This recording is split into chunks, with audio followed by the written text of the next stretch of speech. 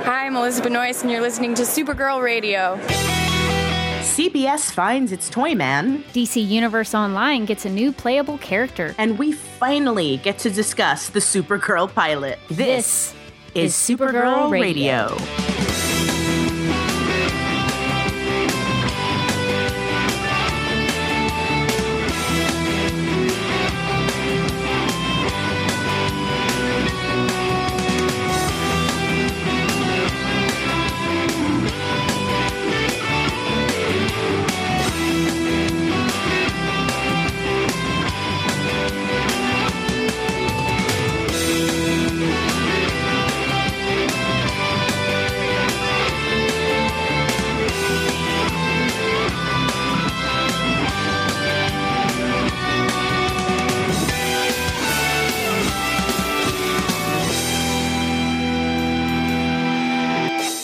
Welcome to Supergirl Radio, your source for all things related to CBS's Supergirl TV series and the character of Kara Zor-El.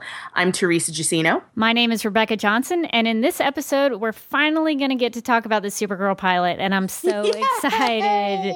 So glad that this is finally started and we get to watch this show. Yes. But before any of that, we have the news. Actor Henry Czerny has been cast as Winslow Schott. This version of Winslow Schott will be the father of Jeremy Jordan's character, Win. According to comicbook.com, Henry Czerny is currently only booked for one episode, and his Winslow Schott Sr. is described as, quote, a classic DC supervillain, a mad criminal genius known as Toyman, and Win's estranged father. Toyman weaponizes toys to wreak destruction and revenge, but is ultimately driven by one thing, the obsessive desire to reunite with his beloved son, end quote. I like this description because it kind of gives us a sense of what Win's relationship is with his father, because I was kind of wondering about that myself. And so to know that they're estranged, that is going to be a good glimpse into Win's character, I think, to know why are they estranged. You know, is it because of the, I would assume because of the whole Toyman and being a supervillain. But, are there other issues that go along with that? And I don't know about you, Teresa, but I was really excited when I heard that Henry Czerny had been cast because I know him from ABC's Revenge, where he played Conrad Grayson. And Conrad was one of, I don't guess they really had villains on that show. Like a lot of the characters were kind of good guys and bad guys, just kind of depending on how you looked at it. But Conrad was always kind of this character that you just really love to hate. So I think I think it's gonna be a really unique take on Toyman. I'm very excited. Yeah, no, I never watched Revenge actually, but that's awesome. And I'm looking forward to it. And I too am looking forward to their relationship.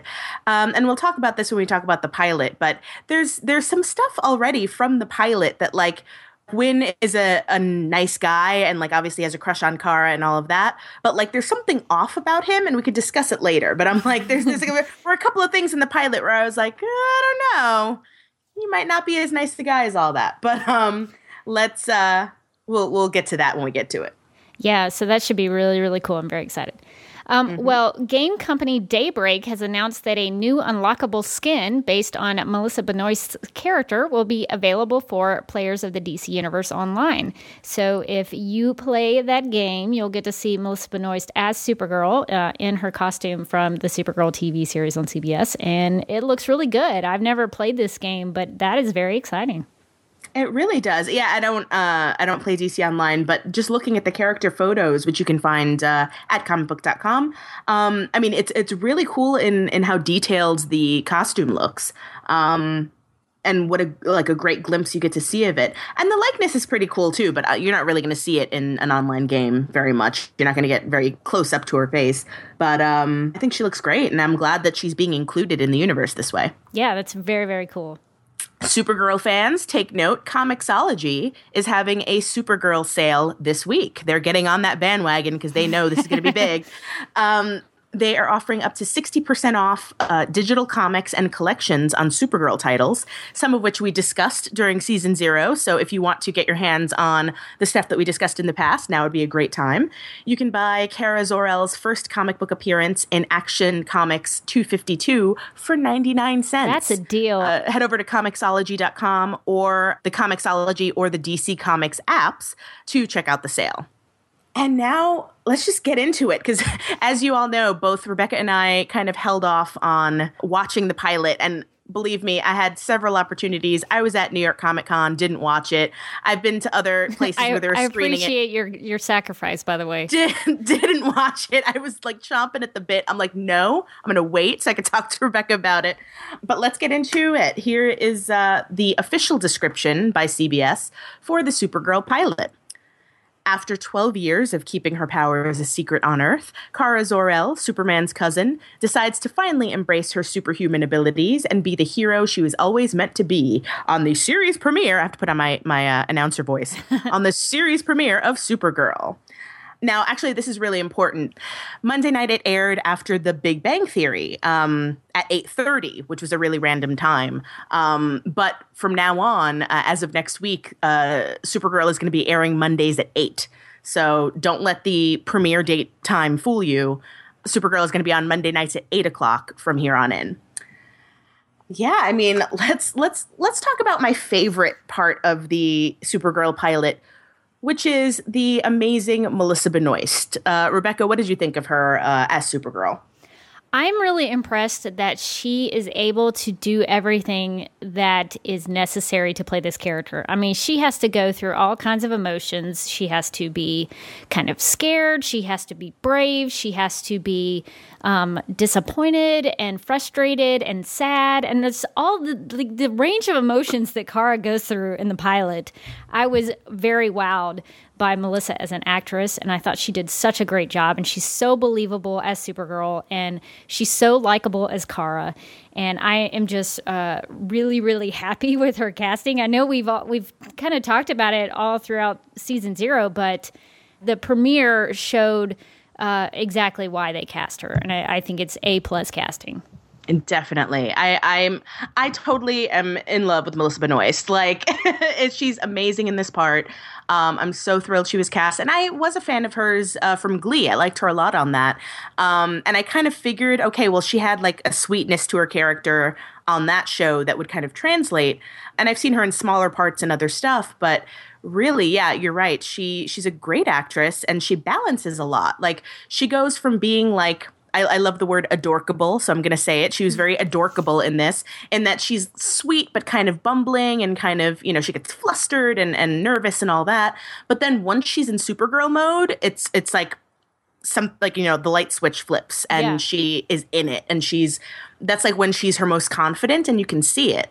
And also, like, I was really impressed with her in the scene where she sees Allura once when Alex brings her the hologram of Allura, and she's seeing her mother, and just that moment where she's looking at the mom that she hasn't seen in you know 20-something years, it really hit home for me, like what a great actress Benoist is, and so I was really impressed. Yeah, and I'm not sure how they shot that. I don't know if Laura Benanti was in the room and then, like, in post-production they made her look like a hologram, or if Melissa was just kind of acting to nothing. I don't know exactly how they did that. But either way, I mean, for her to convey those emotions, those real emotions that you would feel if you saw the parent you lost and wanted to connect to them. I thought that was really a very realistic emotion for her to play. And I also, and I know this might sound a little depressing, but I was really drawn to Kara in her sad scenes because I thought Melissa did such a good job. One of my favorite moments in the pilot is when after she saves, Flight 237, and she's all excited about it. And then Alex shows up, and Alex is like, "What did you just do? You shouldn't have done this." And Kara's disappointment at that, the way she goes from super, super, super, super happy and excited and, all about being the hero and saving the day to you see her deflated. And I thought that was really, I could understand that because you could see that she was proud of herself and she finally got to embrace who she was and do the things that she was meant to do and reach her potential. And here she was, like, somebody telling her, Alex was scolding her basically. And her line was sad, but also kind of funny. She says, I'm kind of tired. I just carried a plane on my back. And even though that kind of made me laugh, I was like, she's trying to play that off like she's not upset about it, but she really is. And I thought that was the scene in the pilot that made me just go, that chick is a good actress. Well, and speaking of the sad scenes, the one that did it for me was when they're at the DEO, and it's like Kara, after she pretty much had her butt handed to her by Vartox the first time, and, she's basically like, the world doesn't need me. And she's kind of doubting herself as a hero. Like, why'd I bother? And just her face in that moment, I was like, reach into my heart and crush it. Why don't you? Yeah. And I think those moments make the joyous moments so much more exciting and so much more celebratory, because you get to see that she's getting to be able to be the hero that she knows that she is and that she can be. And so I think you almost need those really sad moments in order to get the really happy ones. She just brought a really grounded performance to this because, it's a superhero show. It'd be very easy to be like, very stylized and like, I'm a hero, and then like play everything big. But she plays it like a human being, even though she's playing an alien. But she really feels lived in. She feels like a person that we could know. So great job, Melissa. If you're ever listening to this, it was a really finely etched performance. Can we talk about the young Kara? I would love to, because she's amazing. She was good. And we had seen some of the scenes where she kind of says goodbye to her Laura on Krypton. Like, they showed a little bit of that in the promo. But I was taken with the fact that she was so brave. In some respects, like, it kind of almost felt like she was robotic. Like, she was like, I will go and protect baby Kal-El. But at the same time, she sheds a tear and she goes back to get a last-minute hug from her mother. And even though she tried to put on this brave face, like, I'm on a mission, I'm going to do my mission, I'm going to, make you proud, she was still having to say goodbye to her mother for the last time. And I was just like, oh, Kara, that's so sad. But I thought that young actress did such a good job. Yeah, Melina Weissman is her name, and I thought the same thing. Like, she really. It's funny because I remember during our live tweet, I said something like, she seems like she's really together. Like, she's very like she's trying, like, like this is the most competent 12-year-old I've ever seen. But at the same time, you're right. She is putting on a brave front because she knows that's what her parents kind of expect from her, and she wants to do it. She clearly wants to be a hope for Krypton and take care of her cousin and do all of her family duty.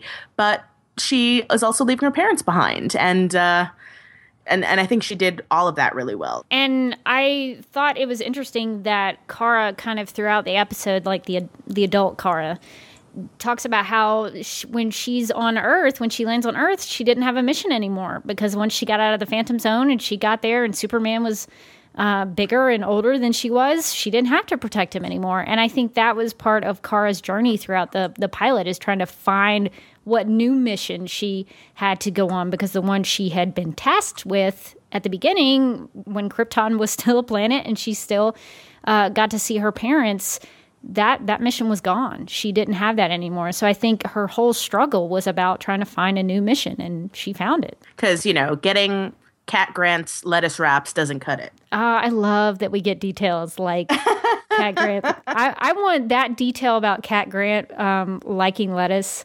If anybody from the Supergirl Wiki is listening, please put that in Cat Grant's profile page, because that would make me so happy. Like what her favorite like coffee drink is, yes. Like all of that. Before we move on, let's talk about Krypton a little bit and what we've seen of that. For me, like, honestly, I was really impressed with the design. The design of her pod, it was beautiful. And just, I think this, and again, I still haven't seen Man of Steel. I will see it eventually. I will. I promise. I'm going to find a way to get you to watch it. If I have to come out there and sit you down and watch it, make you watch it yourself, you're going to watch it. I will, and I have to, because I know I probably have to go see Batman v Superman. You will have to go see it. So I need to watch the first thing for like the biggest legal battle ever, Batman v Superman, over who gets to wear tights. But what they showed of Krypton, I think this is probably for me the most like well-designed Krypton I've ever seen. Like everything looked very, because in other versions of Krypton, like Supergirl the movie and like all the Superman movies and stuff, everything looks very like kind of campy. There's a lot of big hats and a lot of sweaters, and a lot of like weird design choices. People look like they're wearing like shower curtains. But the Krypton here, it did look really beautiful. The pod was gorgeous. The fashions they still looked alien and Kryptonian, but they were like understated, and they looked more like real clothes rather than like, I am an alien civilization. Here is my long robe and big hat. So yeah, I thought it looked really cool. Yeah, if you liked this in Supergirl, which I agree was very well done, you're going to love the Man of Steel Krypton, because it is awesome. And what I was really impressed with in terms of like writing/directing was like that first shot of the entire show is that beautiful shot of planet Krypton. And it's a really dynamic shot. I'm a big believer in first shots and last shots being the most important of your piece. Like if it's a movie or a TV show, anything like that, especially, your final shot is what you're going to leave the viewer with. But first shots to me are just super important. And the fact that the first thing we get is Krypton, and it's alien. It's, red, and it's different from anything we know. And it kind of sets the stage for, hey, this is a story about someone who is from out of our world, and we're going to tell this story. And I thought that was a great shot choice for the series, for how it begins. And I noticed that there were some similarities to Man of Steel and also the John Byrne Man of Steel comic. Especially, it was really subtle, but when they showed Krypton kind of exploding, there's the blasts that kind of come up from the ground. That's very much how the John Byrne Man of Steel Krypton explodes. Yeah. And that's also how they show it in Man of Steel. So I thought it was kind of a nice little, not really a continuity thing, but I like that they kind of kept with that tradition of how Krypton kind of implodes on itself. So I really enjoyed the stuff on Krypton.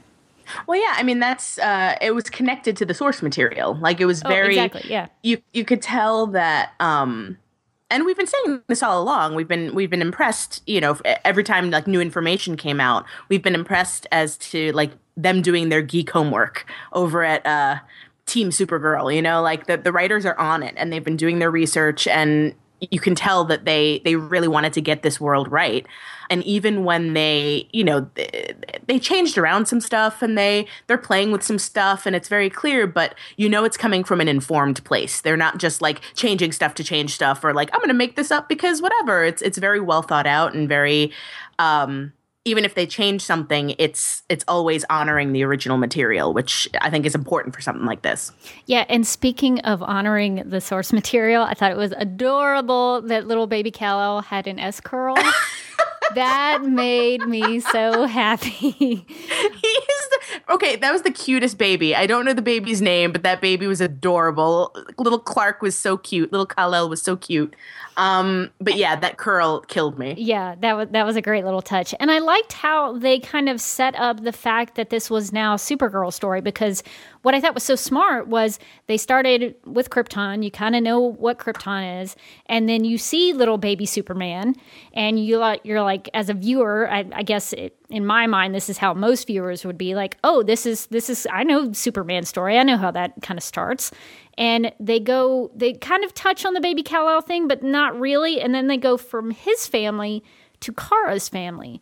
And I thought that was such a great transition that it was like, okay, yeah, we're going to hook you in because you know this part of the story already, but now we're going to focus on this because this is what we want to tell you. And I just really liked that in terms of writing and how they transitioned everything. Yeah, and also directing. I think Glenn Winter was really great with his images in this episode. And I didn't talk about that much in my my review over at the Mary Sue, but like a lot of the visuals in this were really great, and just how he chose to frame certain things. And yeah, you're right. I mean, that's all, you know, deciding to like, okay, now we're going to shift the camera this way, and now, you know, well, leaving Krypton for now. So we're following Kara in the pod.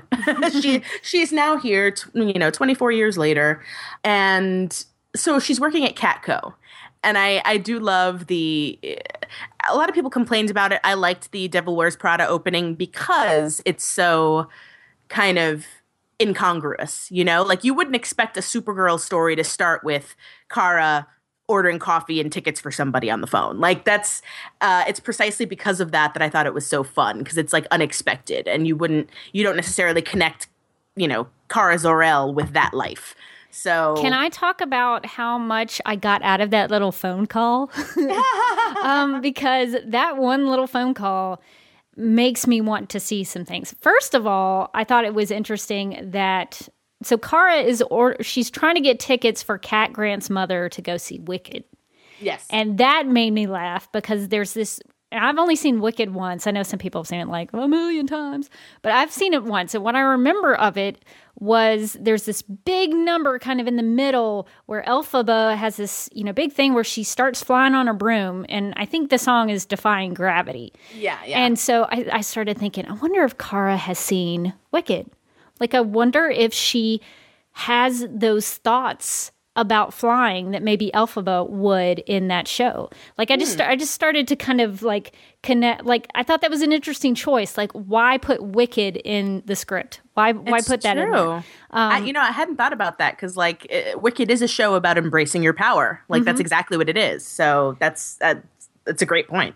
I mean, she could have gotten tickets to any show. I mean, any number of Broadway shows. And I thought it was a good choice that they put Wicked in there.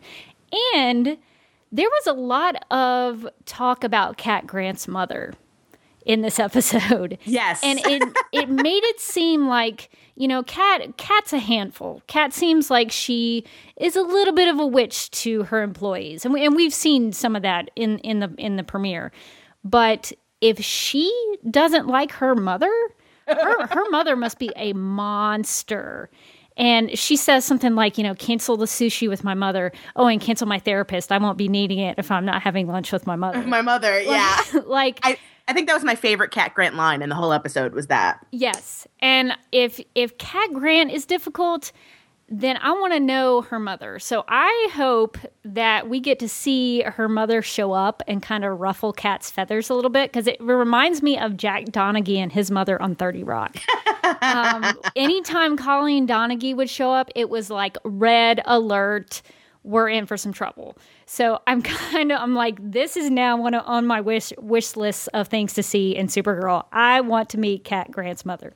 Well, and it's funny because I would love to see that too. I think that would be a great idea. And also, I hope that if Cat Grant's mother does show up, that she loves Kara. Oh, like, yeah. I'm like, I would love to watch them get along and they get palsy and like, oh my God, let's go get manicures together. And then Cat's like, wait, what? Hold on.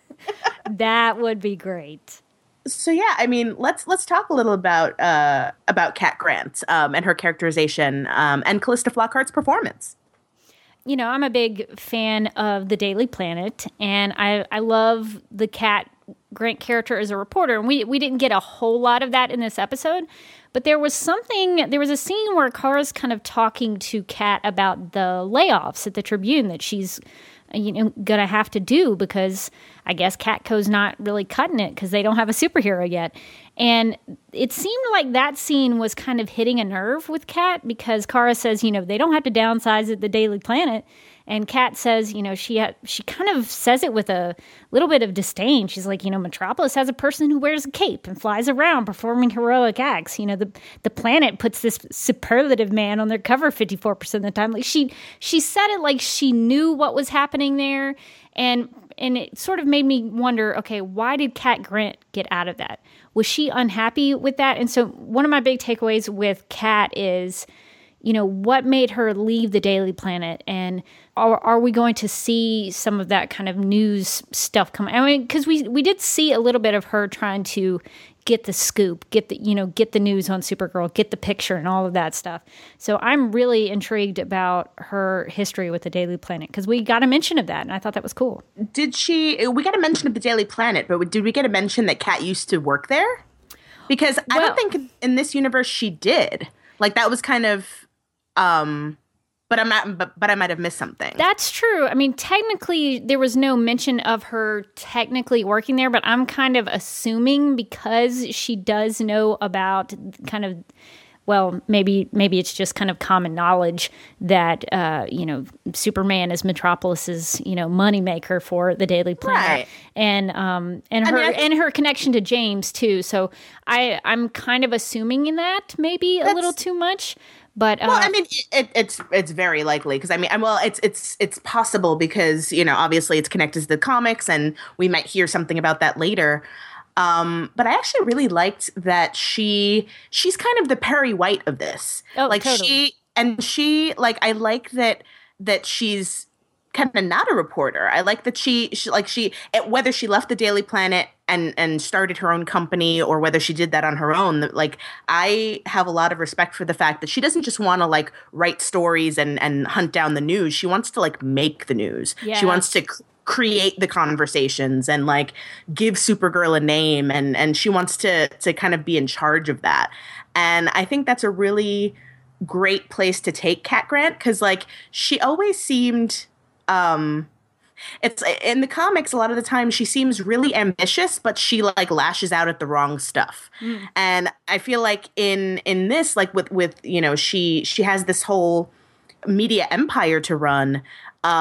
She can do a lot more with her ambition than just kind of take swipes at people in the gossip column or like take swipes at people with an editorial about Supergirl in the paper. You know what I mean? Like, yeah. Well, Kara even says that she kind of took the job with Kat because she was hoping to work for somebody who could influence the people and who was trying to make things better through Catco. So it does seem like Kat has tried to make something of herself, like you said, to kind of be part of what not creates the news, but kind of influences how people see it. And I think too, because there's been a lot of talk about like the feminism in Supergirl, and like obviously there's that whole what's wrong with being a girl conversation and all that. But I think something that hasn't been talked about that much with relation to Kat Grant is that because there's a lot of talk about obviously like Kat Grant being like a witch in the workplace, and kind of being difficult about like what coffee she likes and the elevator being full of smelly people or like whatever. And yes, there is that. But then there's also, and this, is just as much due to Callista Flockhart's performance as anything else. She really does care. Like at the bottom of everything, like, yes, in order to get to this place where she owns this media empire, you have to kind of develop a thick skin and kind of be willing to fight for what you want and all of that. But she also does, like, she's not doing it to be mean. She's not doing it to, just because she's a diva, like she's doing it because she wants to build something. And I think we see glimmers of that, like when she acknowledges even begrudgingly that like Kara did a good job or like the Gypsy did a good job. Or, when somebody brings her something of value, when somebody shows her that they are competent and that they are worth her time and that they're kind of holding the same high standard that she is, she gives them respect. And she's like, oh, okay. All right, fine. You're not useless. All right. Like, like she's willing to acknowledge that because I think she holds everybody to the same high standard that she holds herself. Well, I thought that was interesting. Well, she does say that she's not used to being second best. So she definitely has a standard. And one of my favorite things about Kat in this, and I don't know that I got a real sense of it in the promos and the trailers that we saw, but Kat Grant has this enormous wall of monitors behind her desk. And I got serious monitor envy. And I think the set design for her office is just off the charts awesome. Like, I want to live in that place and look at all of the things on her monitors. And I thought it was cool that they even had, a little bit of detail. I tried to get really close to my TV. I mean, I have an HD TV screen that's, a fairly large size, but even I couldn't see kind of all the details. But there were some things like there on her monitors, it was talking about like an auto factory union dispute. And some of the stuff, I mean, that's legit news that she was following. So yeah. I thought that was a nice little touch that she seems like she's trying to keep track of what is going on in the world. Yeah. I mean, and that's really how, of course, somebody like Kat would be keeping track of what her competition's doing. The Daily Planet is, obviously not part of her empire. Maybe one day it will be. Who knows? But she, you want to keep tabs on what everybody else is doing. What stories are other people getting? How can we get an exclusive? So, yeah, she's going to be keeping tabs on every single news outlet there is. And that requires a lot of monitors. Yeah, and that's actually, I used to work in local TV news, and even in the smaller stations, if you go into a newsroom, you'll see that. You'll see that they are kind of plugged into what the competition is airing. And if you were going to go to CNN or somewhere like that, they would have the competition up there so they could say, oh, they're covering it this way, or they covered this news, but not this news item. So there is an element of that in real life. So I think that's cool they use that with Kat. Totally. And one last thing that I want to mention with Kat that I really hadn't, or at least Catco that I had not put together until I watched the premiere, was that Catco has a helipad on top of the building. Yeah. And I started to think, I foresee a helicopter rescue in the future of the series because it's not unusual for a story with a super Kryptonian to have to save someone in a helicopter. So I'm just making a little bit of a prediction. Something's going to malfunction with a helicopter at the top of Catco, and I think Supergirl's going to have to save them. Well, yes, we will see what happens with that, because I don't think you're far off.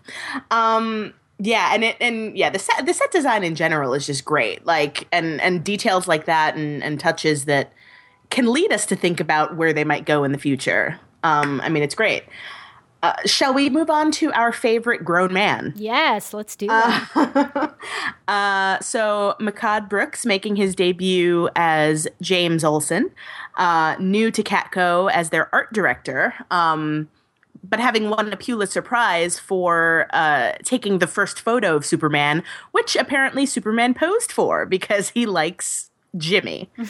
What did you think about Jimmy or James Olsen? Yes, James the grown man Olsen. I was a little bit disappointed that he didn't get a bigger introduction. I kind of felt like the character of James Olsen should have like a big reveal, like a big momentous thing. But it kind of was like, oh, he turned around and there he was. And so I was a little bit disappointed with that. But I kind of love throughout the episode that you find out that this whole time he's just been messing with Kara. And, and that actually made me laugh a lot because I was like, he totally, that whole time, even when he first meets her and he's like, anyone ever tell you look a little like him? Like, he's messing with her there. And that kind of won me over to James, is that he has a little bit of a sense of humor. Now, that might have been a little cruel for him to do that. But he had a little sense of humor, and he was looking out for her. Like, he comes in and saves the day because Kat's going to fire her. And James comes into the office and is like, hey, hold up. I got some news. I'm going to cover your butt, Kara. And so I like that he got to play the hero a little bit in his own. And I think everybody in this show kind of did in their own way. And so I was kind of won over by James throughout the episode. Oh, definitely. I love that they went in that direction with him, because I was expecting him to kind of, tell her when he first meets her, like, hey, guess what? I know your cousin and I'm here for you. But I'm glad that they went the route of he's kind of, trying to keep a low profile, but also trying to mess with her. What I loved about James and what I like about the performance that Brooks gives is that you can see in his face that he really cares so much about both Clark and Kara. You could tell he feels like honored to kind of know these people. Yes. And that he, gets to call them friends, and that he believes in them. Like every single time, like when she asked him, like, what's he like? And he says, he's everything you'd expect and more, you could see in his face that he means it. There's nothing cynical or ironic about his, love and appreciation for both Superman and now for Kara, knowing, who she is and having met her. And I thought that was really cool to see that, and that it was very, and I like that he's, the grown man Olsen, because, with Jimmy Olsen, a lot of times in the comics, he seems like this goofy young kid who's kind of like following, Superman around like a puppy dog. Whereas, having a more mature performance, it really, like, it felt like more of a real emotion. It's not just a kid being impressed by a hero. It's, no, we've been through a lot of stuff together, and this is deep and this is real. And like, I have so much respect for the kind of hero that your cousin is. And now I know you can do the same thing. Like, it means more when he says it. Yeah, and I think that's going to help Kara out a lot when she's kind of new to the superhero game. And so I think James will be a great ally for her. And I kind of have always thought of Jimmy Olsen as kind of the ultimate Superman, Supergirl fanboy. So I like your point about how much respect he has for them and how much of an honor it is, because I think he would think that was something that, he wouldn't take that lightly, that someone, trusted him with taking a specific picture or, with their secret, like with Kara. So I think he's going to be a great person for Kara to go to with her questions and her concerns.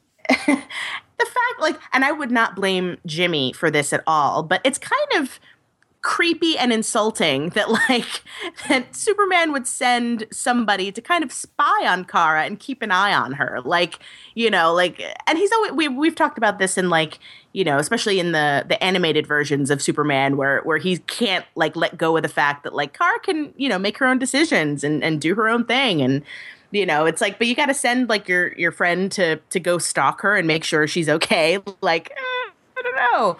Yeah. But that's more Superman's fault. That's not James's fault. Yeah, no, totally. But to Superman's credit, I thought he gave James some really good advice. He told him the biggest risk is never taking any. And I was like, well, that sounds like advice Superman would give somebody. So I like that it sort of seems like James is kind of, he moved to National City to kind of start his own life and kind of find himself. And that's what Kara's going to have to do as well in the series. So I think that's cool that Kara's going to have somebody who she's on a similar path with. Ultimately, Superman at the end of the day wants people to be their best selves. I think that's one of the things that kind of defines Superman, is that he's encouraging everybody to kind of be a hero in whatever way they can be. And even if that means, separating from his best friend and telling him to go follow his dreams elsewhere, even if it means leaving Metropolis, and giving Kara the gift of his blanket, I thought was really cool too. That kind of passing the torch moment, I think, was really important. And ultimately what makes him the hero he is that he does have a big heart. And at the end of the day, he has her best interests at heart. And I like that moment with the blanket just because I think in the episode it had so much more of an impact on me personally, having seen the context of the beginning with the little baby Kal-El and seeing him in the blanket, knowing, just having somebody tell you oh, this is his blanket. There's that, but it doesn't really mean much. But seeing him use it and kind of connecting that for Kara and for Kal-El, that's their home world. That's something tangible that they can have to hold and to be close to. And I think for her to now have that, I think means so much more for her. And to be honest, it means more to me as a viewer to see that for her. So yeah, I like that scene at the end too with the blanket. Yeah, no, and it's true, because you got to remember she was there, she saw him in the blanket, that. It's very real to her, and so they were very good at translating what she would feel to us. That's true. Well, let's move on to the other gentleman in Kara's sphere lately, Win Schott. What did you think of Win's character and also Jeremy Jordan's portrayal? I liked that Win is a little bit of a conspiracy theorist because there's a little bit of me in that as well. I like to watch, JFK documentaries and, figure out what has happened with the world's biggest mysteries. And it sort of seems like Win is like that. Although I did think it was weird that he and Kara have this conversation about aliens and Kara's like, oh, aliens don't exist. I'm like, but Superman is in the world. Like, people know this. Don't know. Yeah, there is confirmed alien in the world. So that was weird. So they should have taken that out because it did not make any sense. But I love Win as a character so far. I think his crush on Kara is actually kind of adorable. I don't know where it's going to go, but I liked. And I'm sort of mixed on this little moment where she takes off her glasses and he's like, you're really pretty without your glasses. Part of me is like, oh, that's nice that he complimented her. But then part of me is like, well, can't girls with glasses be pretty too? Like, right. I wear glasses and contacts. What's wrong with corrective lenses? So I'm a little mixed on that moment. So Win's going to have to win me back over. But I thought he was, for the most part, a likable guy, and I enjoyed his moments with Kara, and I liked his little whoop-pow. So he's going to be fun to hang out with. Yeah, well, it's funny. See, I have my feelings about Win are more mixed than that. I like Jeremy Jordan's performance as the character. Like I think they're kind of directing him and guiding him in a very specific way. Mm-hmm. But to me, Win Schott kind of feels like one of those, quote, nice guys. Like the nice guys who are nice until they think they have no shot with you, and then they'll snap. Yeah.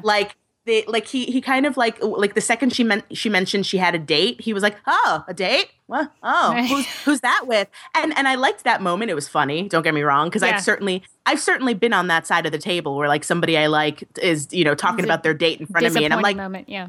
That's great. I'm totally thrilled that you found this person that you like. That's awesome.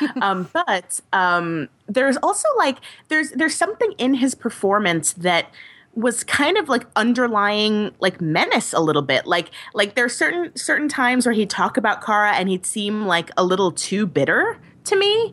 And maybe it was just me, but it just seemed kind of like they might be going somewhere with this, is what I'm saying. Like, I feel like eventually his feelings about Kara are gonna like come to a head, and he's gonna like, I don't know. And maybe this is just the toy man influence, and I know he's not his dad, but like, I just feel like there's something bubbling under the surface there that makes me kind of not comfortable. Yeah, no, I could totally see them going that route because he does have a very clear crush on Kara, and it doesn't seem like, Kara, I think, sees him as a friend and sees him as somebody she can confide in, but I don't know that she has those feelings for him. Right. And so if they're not returned, how does he react? So I think it is possible they could go in that direction. But yeah, I mean, again, the performance was great, and I think it's very kind of complex. I don't entirely feel comfortable when like him and Kara. I mean, obviously Kara can take care of herself. Listen, she could throw him through a building, but like, I kind of still, just because I know she wouldn't want to do that, like I feel uncomfortable whenever they're alone together, because I'm like, is this the part where he's gonna kind of snap and and be really inappropriate all of a sudden? I don't know. I just get this vibe. So hopefully that's unwarranted, and hopefully he will suss out his feelings and be cool about it at the end of the day. But I just don't know. Moving on to the Black Ops portion of the show, let's talk about the DEO. And I really would love to talk about Alex Danvers, because yes, I would too. I think their relationship is really something to watch, and it's really well portrayed. But Rebecca, what do you think of Alex and her relationship with Kara, and Kyler Lee's performance? When I think about Alex in the premiere, I think about that moment when she's sort of like rappelling down. Is it rappelling? Do you rappel down or do you rappel up? I don't know. She was coming down from the helicopter to kind of rescue Supergirl, who's been damaged. And she has that great reveal where like she pulls that helmet or whatever she's wearing off, and I was like, she's kind of got her own little super moment right there. So I love that they are playing her as someone who is very capable. She's very good at her job. I noticed they mentioned that she has a background in bioengineering, and so that aspect of her character about the science-y thing that she's going to be involved with, she does seem to be a scientist, so she's very smart, and she's very physically able to do a lot of these black op things. And so I like that she is, like, even in that moment when she rescues Kara, I really loved it from an Alex standpoint and a sisterly standpoint, that Kara was scared. Supergirl was scared. She'd been hurt, and she said she had never felt pain like that before. And so she probably didn't know what to do. And Alex was like cradling her. Like she was like, it's okay. I'm here. You're going to be fine.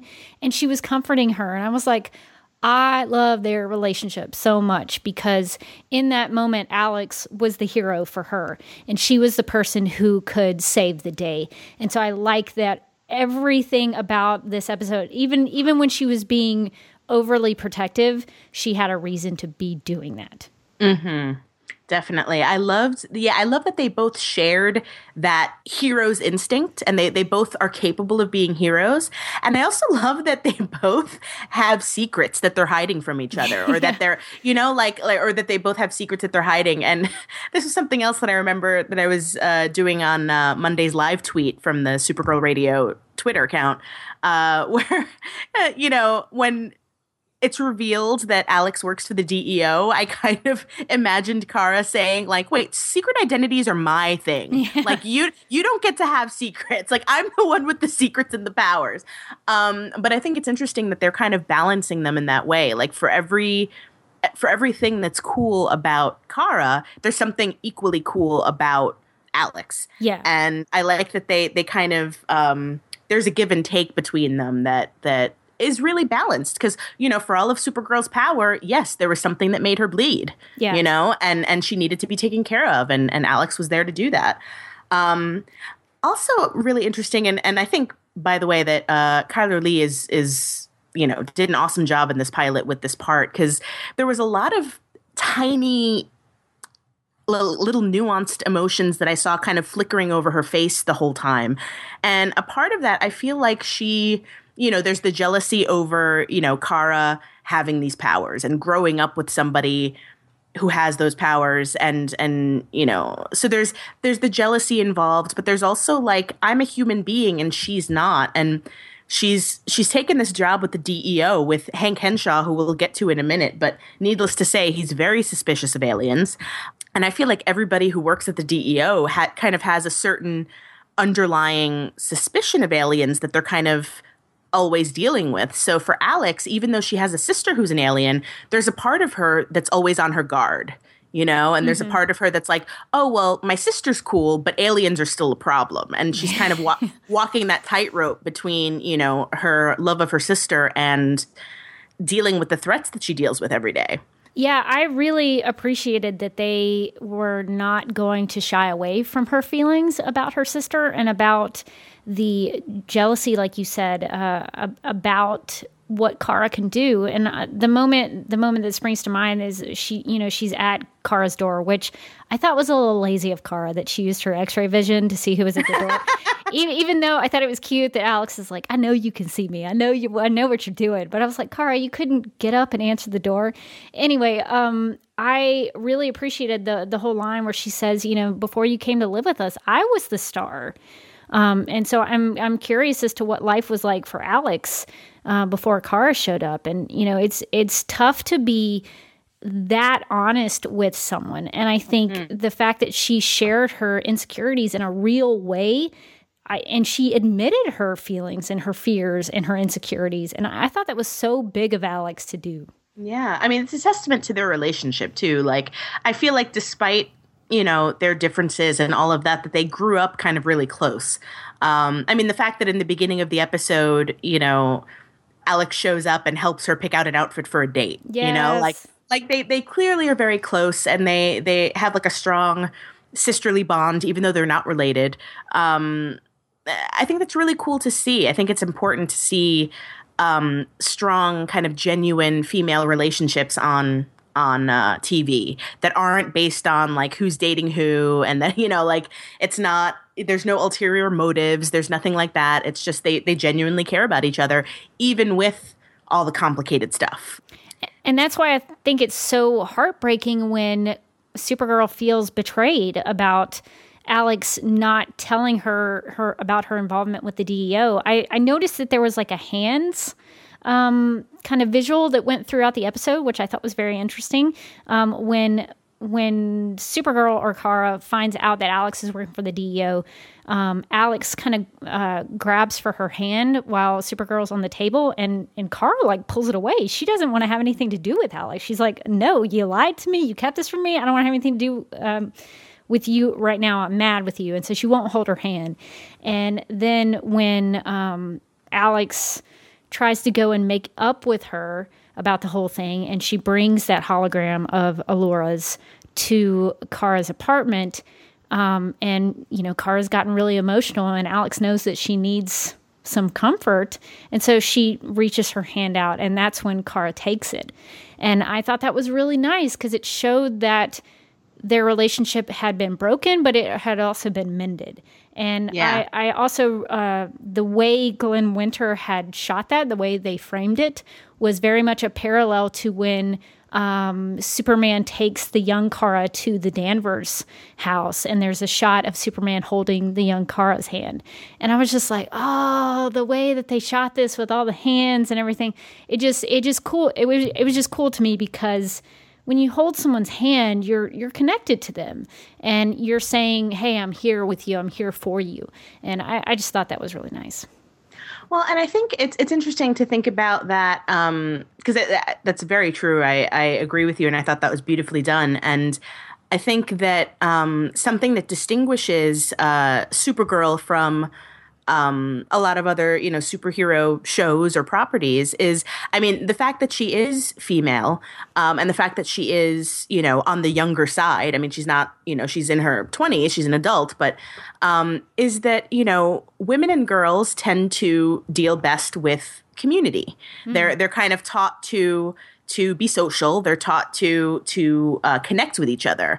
And so it's interesting to see, like, whereas, Batman, for example, it's like, I must work alone. Like, Except with Batman, he has, like, the strongest supporting character cast in the history of comics, which is so funny about Batman. He's like a loner, but he's also got several Robins, and the Huntress, and Alfred. Batgirl, and Alfred, and Catwoman, and all these people. So even a loner kind of needs somebody to kind of reach into their lives. Right. Oh, definitely. But what I'm saying is, like, from the very beginning, like, I feel like the Supergirl as a show is kind of showing us that, like, for Kara, reaching out to people is very important. Oh, like as far as like with the hand holding, with the, it's all about the people she surrounds herself with to allow herself to be the hero that she can be. Like, she recognizes that straight away. Whereas for, a lot of other, like, the thing that always bothers me about superhero stuff is the whole, like,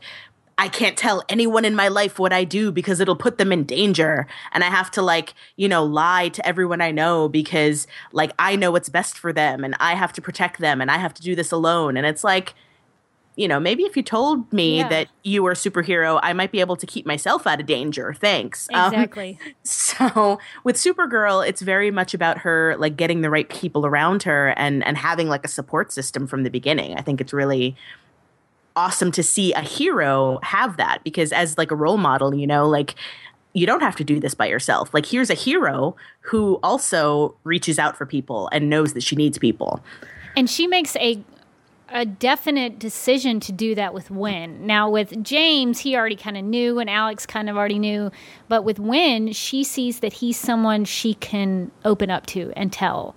And so that's why she shows him what she can do. And so I think that sets her apart from other superheroes, is that she doesn't do it because she's gotten caught.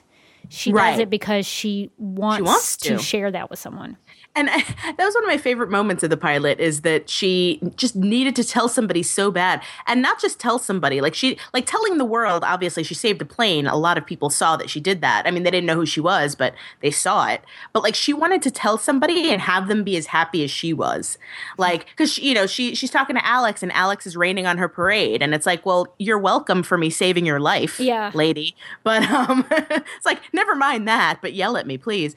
But she wanted to tell somebody and like do her little like happy dance with them. Like, and so I think it was cool to see that like she just wanted to share that she can do this cool stuff and she's happy about it. And she just wanted somebody to be like, yay, Kara, go you, or yay, Kara, go you. Yeah. And she surrounded herself with people who can help her, who can use their abilities to do that. Wynn helps her with the costume and kind of the police scanner, and Alex can help her with her alienness, and James can kind of help her understand what it's like to be a hero. So she's kind of surrounded herself with people who she can not only be herself with, but who can offer their abilities to help in her mission.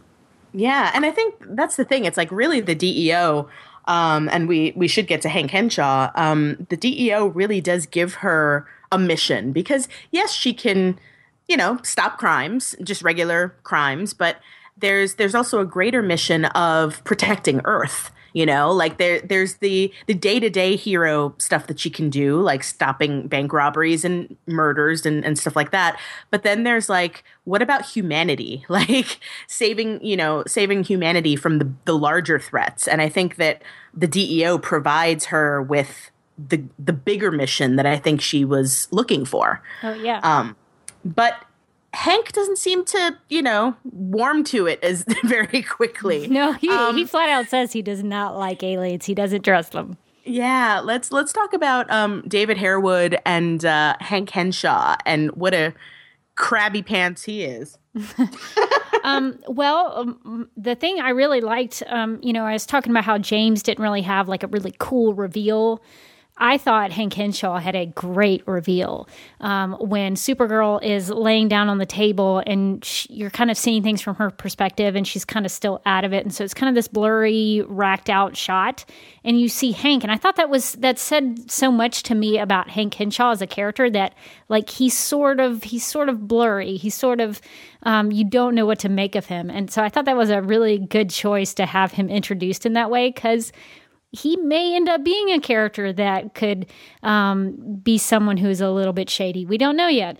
But I liked that aspect of his character in the episode. But I was also a little disappointed, though, because they called him Director Henshaw. And I was like, what? Does this mean no Director Bones? I want a Director Bones at the DEO so badly, because he's such a weird character, and that would be so fun to see on TV. So that's a little disappointing. So if I had to put another thing on my checklist, another thing on my wish list, I would want to see a Director Bones. So maybe Hank Henshaw has someone he reports to, but but I liked that he was kind of hard on Kara, because he made her question some of the things, like really think about what she was doing. And at the same time, he was also very supportive of Alex. I like the moment where she asks him point blank, am I here because of my sister? And he's like, well, yeah, you are, but you stay because you're awesome. Yeah. So I like that he supports the people he trusts and sees potential in. Definitely. And he's totally, he's that like that sports coach who's like really, really hard on you and like yelling at you all the time, but it's only because he wants you to be your best. Yes. I think that's something that I think he and Cat Grant actually have in common. It's like they hold themselves to a high standard. They hold the people they work with to a high standard. And yeah, they'll yell at you. Yeah, they'll be, crabby. But at the end of the day, I think like the entire time he was kind of being like, okay, well, because he kept seeing, where it would lead. He kept allowing, Kara to continue doing what she was doing. And so as many objections as he had about it, he was still willing to give it a chance. Because he could have very easily been like, Alex, no, take your sister out of here. Don't let her, reveal her powers again. They could have kept her under with kryptonite, like, Yeah. So the fact that he was willing to give it a try was huge. And And it was really interesting considering, who Hank Henshaw is in the comics.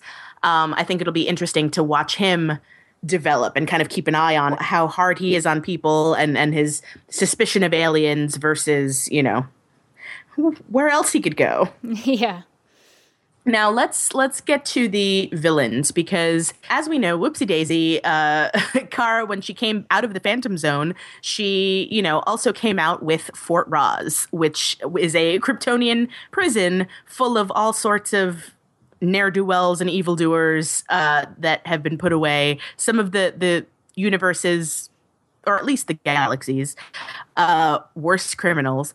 So now we've got kind of a source of lots of villainy, in that the prison also landed on Earth, and now all of these supervillains are kind of free, one of whom is Vartox, whom we met in this episode. What did you think of him?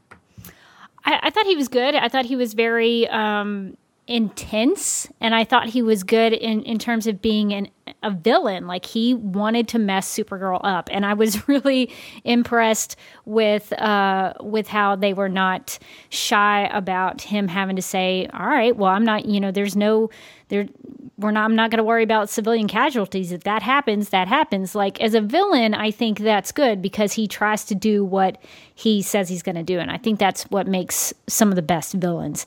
I was intrigued by him having a connection to the commander. We saw the guy who's supposed to be the commander, who reports to the general, who we'll talk about in a little bit.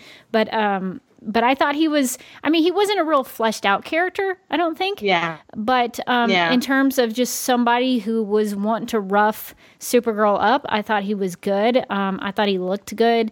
What Vartox brought to the table in terms of story is that he mentioned that Allura was the Fort Roz judge and jailer, and how, since he couldn't do anything to Allura, he was going to go after her daughter. And that's what sparked my interest in that, because I was like, ooh, Allura had a really important job on Krypton, and she probably took a lot of heat for turning in those bad guys. So I wonder if they're all going to have that animosity towards Allura and her daughter. Definitely. No, I loved that motivation, that the fact that, like, a lot of these guys are going to be coming after her, and ladies, I'm sure, are going to be coming after her because of Allura and because they were put away by her mother out of revenge. That's an interesting motivation. I have to say, I wasn't crazy about Vartox, just because and I understand it's the pilot, and you're trying to appeal to kind of a wide audience that might include kids, and you want to make it a very clear-cut villain. But my favorite villains are often the ones that are more, complex. They have more, it's not just about brawn. Whereas, like, Vartox was just like, I punch things. Like, he was very, like, one note kind of, I'm going to kill you and cut into you with his hatchet. And that was it. So pretty much she just had to outstrength him long enough. Yeah, I definitely agree that he was kind of one note as a villain, because I think you're totally right that he was the brawn, whereas the general, a possible relative of Supergirl, is she's the one pulling the strings. So she's kind of the brains behind the operation, whereas Vartox was kind of the brawn. So he didn't really have as much to do in the episode. So in that way, he was a little bit of a disappointing villain, and especially in terms of the bigger villain, the bigger baddie that's on Supergirl. I think he was kind of weak, but I did enjoy that they literally did not pull any punches with him fighting Supergirl. He clearly threw his fist up her chin, and with this huge uppercut, like, there was no, she's a girl, don't hit her. Like, he went after her. And I actually really appreciated that. I know that sounds terrible, but as a super, I get what you mean. As a superhero fight, I appreciated that he did not downplay her as someone he needed to defeat. Definitely. I mean, she was getting thrown around like a rag doll. Like, she was getting thrown into trucks, into sides of buildings. They tore up that street. And it was cool. I mean, I get what you mean about, like, it sounding horrible, but it really doesn't, because I get what you're saying in that, like, he respected her as an opponent. Yes, that's exactly they're both aliens, and they both, he knows how strong she is on this planet. Like, So there's no reason for him to pull his punches. And yeah, that fight was pretty intense. But I mean, the fight scenes were great. And she did use her heat vision, which was awesome. Hopefully Vartox is the simplest villain we'll deal with, and they'll only get more interesting and complex from here. But now let's wrap up the discussion and just general thoughts, favorite moments. Overall, what did you think of the pilot? Well, are we not going to talk about the more complex villain at the end of the episode? Oh, that's right. Duh. Yeah. Because that reveal hit every note with me. I love villains, and I love that this evil Aunt Astra, who we found out about, she was not shy about she said find her and kill her so casually, like it was no big thing. And I kind of love that about her. Like, Laura Benanti is going to be a great villain. I appreciate that she can play the really soft moments with Kara and the really emotional beats, but then when she is like full on villain, she is fun to watch. And it also really fed into my soap opera love, because she is an evil twin sister. That is such a soap opera play. I love it. So I am so giddy about Aunt Astra and what she brings to the table. And I thought it was really interesting. There were some kind of post-mortem articles that came out after the episode, and Andrew Kreisberg had some really thoughtful things to say about why they chose to do this with Astra, because he confirmed that she is a completely original character that was created for the show, so she's not in the comics. And he said, we thought it was really exciting that the villain be part of Kara's family that Kara thought was dead. But beyond that, she's her mother's twin sister. Even though it's not her mother, the big bad of the year wears her mother's face. And he also talked about how, when she goes to punch Aunt Astra, she's basically punching her mother. And I was like, that's a really interesting point, that would make it so hard for Kara emotionally. So I think this idea of this evil twin sister is just all kinds of awesome. Yeah, it really, really is. I love that. I agree. I love that the villain, the big bad for the season, as it were, is connected to Kara's family, connected to Krypton. And I also love that it's a female big bad. Yes. It's I love that all of the major players on the show are women. And really the cast of the show, it's like James Olsen and Win Shot and Hank Henshaw. Yes. So 3 of them. But all of the major players are female, and that's really, really cool to see. Just I didn't realize how it was in that moment at that, end reveal, which, by the way, was executed beautifully, because I thought the episode was over. And then I was like, oh, wait, there's one more shot. It felt kind of like one of those, if you see a DC or a Marvel movie and they have a cut scene at the end of the credits. Yeah, it's like a post-credit tease. Yeah, exactly. It's very much like what The Flash does at the end of their episodes. Yes. And it felt very much like that. And it was done really well. And I was like, oh, wait, there's more. Okay. And then I was like, what? So it was really well done. And I'm thrilled to see what happens next with her. Definitely. I like your point about how she's a character in power. I mean, they call her the general. She's ahead of all of their operations. And I was sort of laughing because Astra sort of, Allura in this series, she's, the warm mother who cares about her daughter and inspires her daughter, where Astra, I feel like, is they dumped all of the terrible aspects of Allura onto Astra. All the stuff we did not like about Allura, I think this chick is going to be it. So I'm excited to see where it goes with her.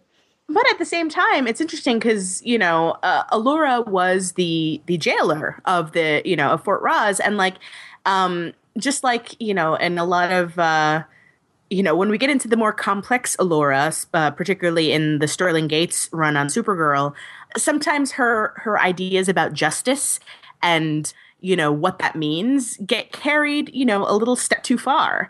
And maybe, like obviously to Kara, she is this warm, loving person, but I bet there are a lot of other people who have a very different opinion of what Allura is. True. So it'd be interesting to see kind of what, actually this thought just popped into my head the second, that it's another sister relationship. And so you see kind of, Allura and Astra, looking at them kind of compared to Kara and Alex. And, what does it mean to be somebody's sister? What are you jealous of? What do you wish they had? And then ultimately, how does that define you as a person? Like for Allura, it seems like, or rather for Astra, it seems like she allowed the jealousy to take over. Yes. Whereas with Kara and Alex, it's like, yeah, there are things they wish they had about each other, but at the end of the day, they love each other, and that won out. Yes. So it's like this. So we get to see kind of how the relationship could have gone wrong. Exactly.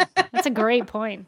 But yes, now we can get into final thoughts. What did you think of the pilot? Favorite moments? Your overall impressions? Well, favorite moment probably was the rescue of Flight 237. We had seen that in the trailers and the promos, but really maybe it was seeing it on my TV in HD, maybe in a bigger screen. Maybe it had more of an impact, but like you could hear the creaking of the plane as Kara was trying to kind of grab her hands into it to hold it. Like I could feel how hard that was for her. And I didn't get that impression just on my little YouTube screen. So I thought that whole sequence was way more awesome in the context of the pilot because you could see just how much she was struggling with that. So that's like hands down, probably my favorite sequence. I'm really excited for Melissa. I think she's going to be a great Supergirl. I'm keeping my eye on Laura Benanti in whatever version of her character she shows up as. And when I was thinking about the pilot, this quote kind of came to mind. I listened to an episode of the Nerdist Writers Panel podcast, which if you're an aspiring writer or you just like TV or comic books or whatever, that's a great podcast to listen to. And in one of the panels, someone described the purpose of a pilot as, quote, an argument for the existence of a series, unquote. And I think that is such a great way to look at pilots because of any of my favorite shows, I'm not like, my favorite episode is the pilot. And that's just the way it is. Cause once you get into the show, like it should get better. But I think what the Supergirl pilot did is it made an argument for the existence of the series. I think it said, this is what this show is. This is the world we're in. And this is what it's going to be like. And I think the pilot set up the existence of the series very well. This show, what the pilot showed me is that this is a show that I know I will love. Yeah. As far as favorite moments, it's more a favorite series of moments, but pretty much every time Kara and Alex had a scene together. Yeah. Those were my favorite. Like I found myself like my ears were perking up and I was kind of sitting up straight or paying attention when they were on screen together. Because I think the characters are so interesting. Their relationship is so interesting. And I think that Melissa Benoist and Kyler Lee as actors have great chemistry together. I agree. And so I really am keeping an eye on that relationship because I love that that's kind of at the center of things and that it's not like a romantic love relationship, that it's not a man-woman relationship in any like other capacity. Like obviously, it's not like it's not competitive. It's not anything else. It's kind of rare that we get this kind of focus on sisters. Yes. In this way where it's not like, they're kind of clawing each other's eyes out. You know what I mean? Like on the soap operas or what have you, where like, it's always like, you always see sisters and they're like, gouging out eyes. But this relationship seems very real and very, and complex in the way it would really be complex. Oh, it's yeah. not, drama for drama's sake. So I think that was my favorite thing about the episode overall. I mean, there's some great one-liners. There's some great, stuff.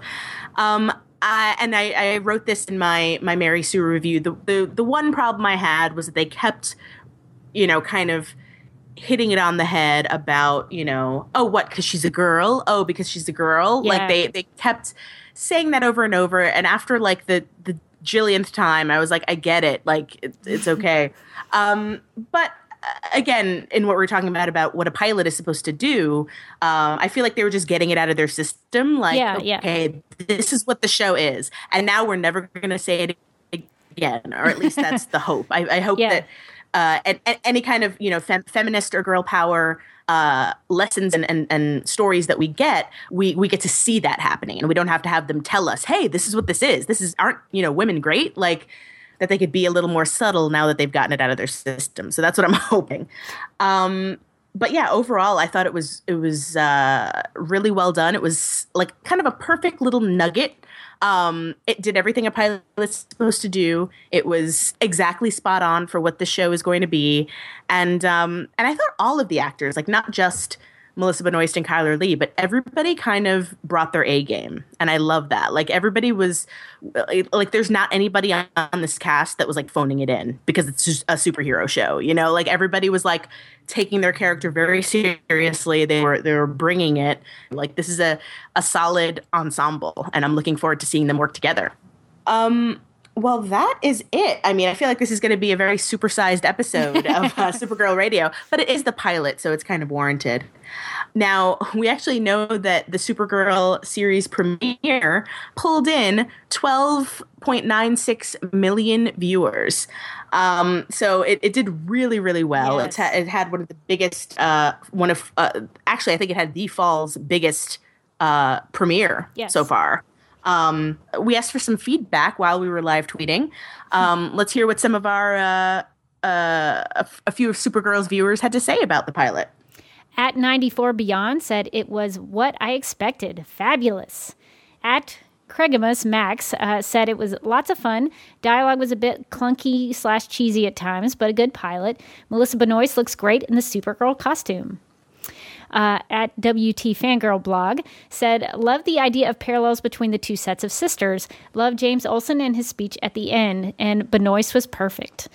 And at Wahoo FX said, got goosebumps when she flew for the first time. Tuning in next week for sure. At PotterFan92 said, it was amazing. Reminded me of Spider-Man / Chris Reeves' Superman. At CMA Valenzuela said the show hit every point. Smiley face. And at MovieMan017 said it was awesome. Nothing like Smallville, which I would say is probably a good thing or a bad thing, depending on how you view that. Depending on your point of view. Yes. At TNSBAW said, I'm a huge TV junkie, and that's my favorite pilot ever. It makes my heart soar. At M. Herr, HERR, 1979, said it was a great start. Excited for next week. At Mario U Comics says, the show needs more interesting villains. Hopefully they aren't all villain of the week and look dull. Melissa is fine, but they need to make the villain just as compelling and not a throwaway, which we were talking about just earlier. Yep. Jared Mithrander says, good pilot. Let's hope it gets even better. Alex_Chapman says, Melissa, Kyler, and McCod are my standouts. At Kenny Crawley, Krally, says, great first episode. I enjoyed every minute of Supergirl, and Melissa Benoist is awesome in the role. T. Kyle King says, if Jeff Goldblum's character from The Big Chill wrote a People article about the L's, he'd call it the Last Hope Diet. I am ashamed to say that I don't know The Big Chill very well, so I'm going to have to go and watch it to understand the joke about the Last Hope Diet. So I have some homework to do. I know. I'm like, I haven't seen The Big Chill in years, but hopefully somebody out there got it and thought that was amusing. US_TV_addict said, loved the Supergirl pilot. Melissa Benoist was fantastic as Kara. Fierce and human. Can't wait for your podcast. Well, now you're listening to it. Enjoy that. Angelic Mouse Girl said, I love that they chose the color blue for her heat vision, since when fire is blue, it's in one of its hottest states. And I agree with that. I noticed too that that her heat vision was blue, and I'm like, yes, that's exactly when I turn my gas on. It's not a red flame when I'm putting stuff on to cook. Yeah, and you'll notice this when you actually watch Man of Steel. But I thought it was a nice touch that the way her heat vision kind of went out of her face was very similar to what they did in Man of Steel with Clark/Kal-El's heat vision, is that it almost seemed like it was very hard, like it took a lot of effort to get the heat vision out. So I appreciated that little nod to Man of Steel. B-Man923 sent us 2 tweets. First, he said, I love the premiere. Can't wait until next week. And then said, I can't believe how rude Hank and Kat are to Kara. She can crush them in so easily, and she won't. She needs more respect. And we agree. Jay Tennessee says, pretty fun pilot. Ancient One said, superb, very exciting. Spartan Town also sent us 2 tweets, said, I think we're in love with Melissa Benoist, aren't we all? And also said, Supergirl is fantastic. It wears its feminism proudly, while Melissa Benoist captures the charm and exuberance that Reeve did. At Corey Marie 21 said, it's 100% perfect, especially Melissa Benoist. This is my Supergirl. This is the character I've loved her so long. At G. Wilkes, Wilksch, sorry if I butchered that, paid us a really high compliment, I thought. Tweeted, annoyed I can no longer listen to Supergirl radio now because I have to wait to see Supergirl in Australia. Double blow. #grumpy. And we're very sorry. We're very sorry you have to wait, but hopefully you'll start listening to us again once the episodes start airing in Australia. At Sonic Villa said it was super awesome. At Pacing Pete said it was great. Melissa Benoist is terrific and love her take on Supergirl. And at Scanner51 tweeted, my little girl has been waiting all day for this moment, and included a really awesome picture of his little girl, like fist up in the air, excited that Supergirl was on. So that was very, very cute to see. Definitely. I love that photo, and you could see it on our Twitter feed. We also got an email from one of our listeners, Corinne, who writes, quote, this pilot was everything I could hope for. Yeah, it had your traditional pilot drawbacks, like having to cram a lot of exposition in, but it also hit the tone that reminded me of how much I love this character. Melissa Benoist is perfect, and I could not see anyone doing any better than she is. This is the Kara that Sterling Gates captured so well in his run on the title. The Kara that Paul Kupperberg molded into a brilliant, independent young woman. The Kara that Marv Wolfman made me fall in love with all those many years ago. My favorite moments from the show were the ones that made her seem intimately human, squeeing with excitement over seeing herself on the news, arguing with the TV over silly things, fighting with her sister, getting nervous around the ridiculously gorgeous James Olsen, making me join in her sobs watching the message from her mom. That's what makes this show better than anything else on TV. Thank you, Allie and Greg and Andrew and David and Melissa and everyone else. Thank you so much. That's such a good point about her having these really kind of human things. Like even when she was squealing with excitement on seeing herself in the news, I think she was eating pizza. Yeah. And that was really fun to see that like even Supergirl sits at home and she just wants to have a slice. Well, and it reminded me of when we read in some of the comics and she's sitting around eating pints of ice cream. Yes. Like it's very much in that vibe. Well, we also got an email from John who wrote in saying, quote, I was not overwhelmed. I liked it. I thought the acting was pretty much top-notch and the effects were pretty good. I only groaned once or twice. All the good stuff was already in the trailer. Having watched the trailer 4 or 5 times, it felt like a stumble or slowness when they moved on to something that wasn't in the trailer. That gave the pilot a slow and clumsy feeling to me. And if you hadn't watched the trailer multiple times, that might not have been an issue. It had to pack an awful lot into the first episode. It had to present us with the status quo, upset it, give us all these characters, have an arc for Kara, present the problem of the season, which is the escaped prisoners, and explain where her more famous cousin was. That's a tall order. Most of the characters are quick sketches. After Kara, Cat Grant and James Olsen come off the best. Alex had some dialogue towards the end that felt a little too on the nose, and poor David Harewood mostly got to be angry. The actors do a great job with what they have, though. I'm sorry that Dean Cain didn't have any lines, but maybe in the future he will. Melissa Benoist did great. My biggest problems come from the nature of pilots, so maybe they'll be gone next episode. We can also settle down and give them a bit more character stuff in future episodes, unquote. So, yeah, I agree, John. I think... it is the nature of pilots to kind of try to get as much character stuff in as they can. And so some might not have as much stuff as others, but that's why it's a TV series. You get to flesh it out a little bit. And I would almost disagree about the trailer, though, John. I thought the episode did the story and the pilot way more justice than the trailers did. So I was happy to see that. Yeah, and I disagree too with the character stuff. Like, I thought Alex was really well done and well defined. And I don't know, maybe it's just because I'm like, obsessed with their relationship now and like kind of want to see them kind of grow both in relation to each other and independently. But they managed, even with all that stuff that they had to get done, to still give each character like an inner life.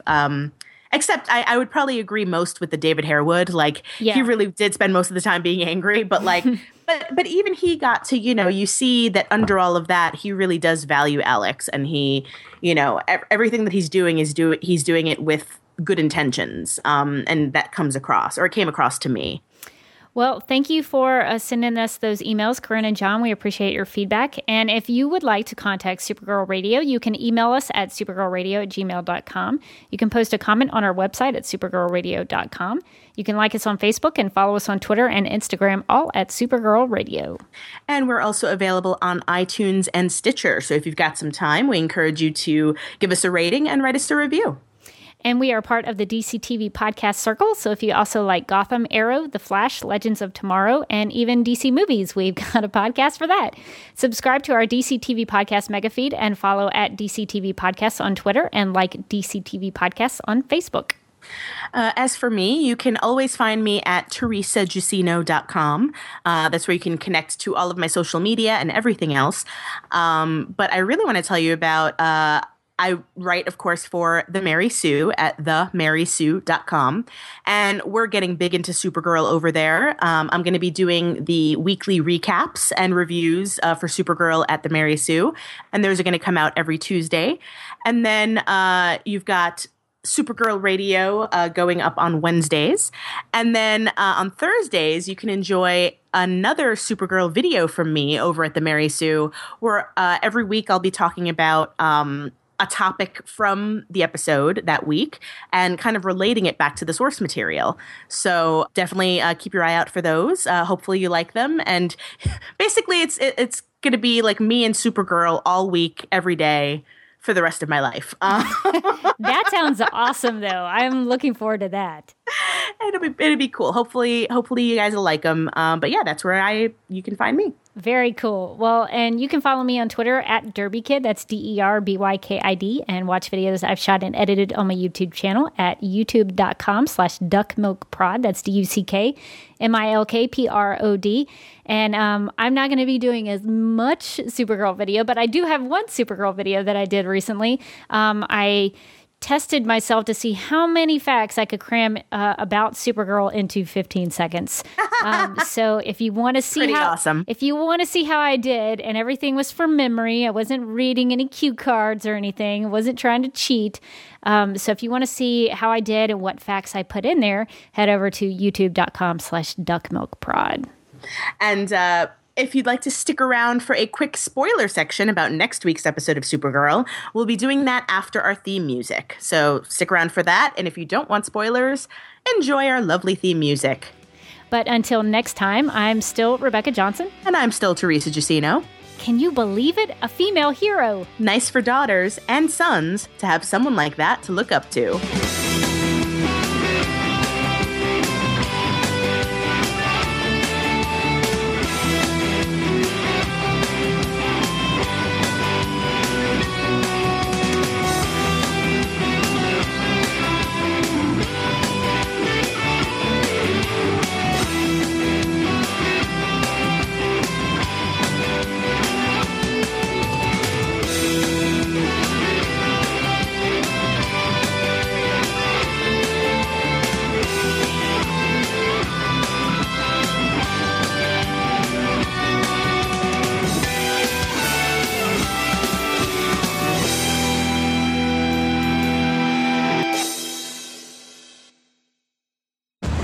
I was sent to Earth when my planet Krypton was dying. I feel like I've heard this story before. This is my story. He knows? What you told him? This is not a job I take lightly. I can do this, and I don't want to waste a minute of it. She's so cool. Do you maybe have a little crush on Supergirl? You got good taste, kid. I am going to write a kick-ass expose on Supergirl. You're writing it? I'm a writer. It's like riding a bike or severe childhood trauma. You never really lose it. Lucy Lane. Yes, you are. There was a time I would have done anything for that woman, but she dumped me. You're doing things that Superman couldn't even do. Kara, you leap into the sky head first into danger, and you don't seem scared of falling. What's so bad about falling? Supergirl! You may have powers, Kara, but we don't always know who our enemies are. So we need to be prepared to face anyone. It's been a long time, little one. And Astra. We have to stop her. I'm just trying to keep you safe. Of all the things the S stands for, safety is not one of them. You're pointless, sad, pathetic. Don't talk to me like that! Supergirl, stand down!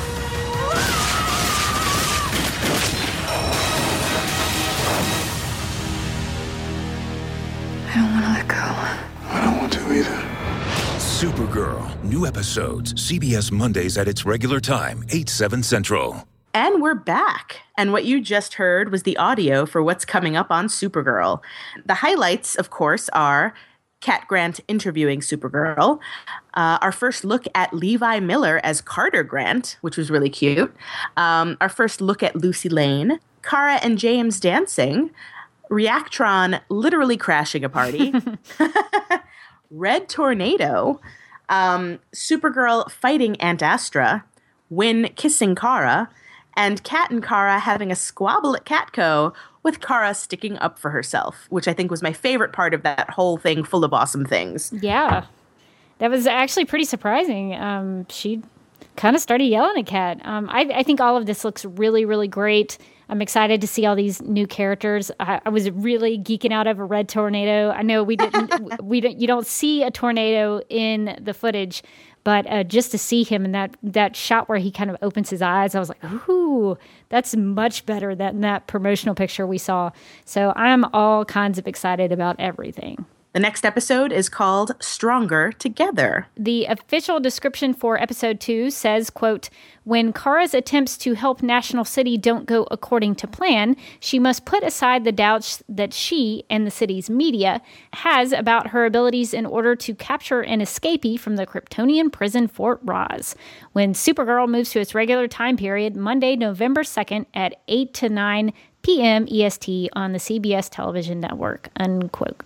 So it looks like we're going to get a new baddie from Fort Roz and get to see the fallout of how the city is thinking about Supergirl. I mean, I guess that it has to be this way for a while, that all of the villains that she is going to be dealing with are going to be Fort Roz villains. But I have to say, I'm really excited to get to the the Toymans of the world, like the Live Wires, like the Earth-based kind of villains who, things happen to them and they become villains. But yeah, I mean, Fort Roz looked pretty big. There's going to be a lot of villains in there. It was humongous. So. Big deal. So that'll, we'll be likely dealing with the fallout of that, obviously the whole season. But yeah, I mean, it's interesting to think about the media in relation to Supergirl, especially because Supergirl has such a strong tie to the media in, just like her cousin, working for a news outlet. So it will be interesting to see kind of how she kind of gets it from all angles. It's really interesting. She's out there doing her hero thing, but then she gets to hear the feedback when she goes to work. Like nobody knows that it's her, but like she gets to hear everybody's opinions about Supergirl. Yeah. And it's kind of intense. But yeah, next week I'm definitely looking forward to it. And let's see how Kara seems to feel about herself as she continues forward with her being a hero. I'm so excited we get another episode. That this is a thing that we could watch on TV. So I'm so looking forward to next week. Definitely. I'm so thrilled. And I'm glad that we can finally, bring this to you on the podcast. Thank you so much, all of you, for listening through season 0. We have loved sharing Supergirl knowledge with you. And I'm so happy that we finally get to talk about the show with all of you. Yeah. So thanks for listening. And we will be back with another episode filled with more news and more discussion next time on Supergirl Radio.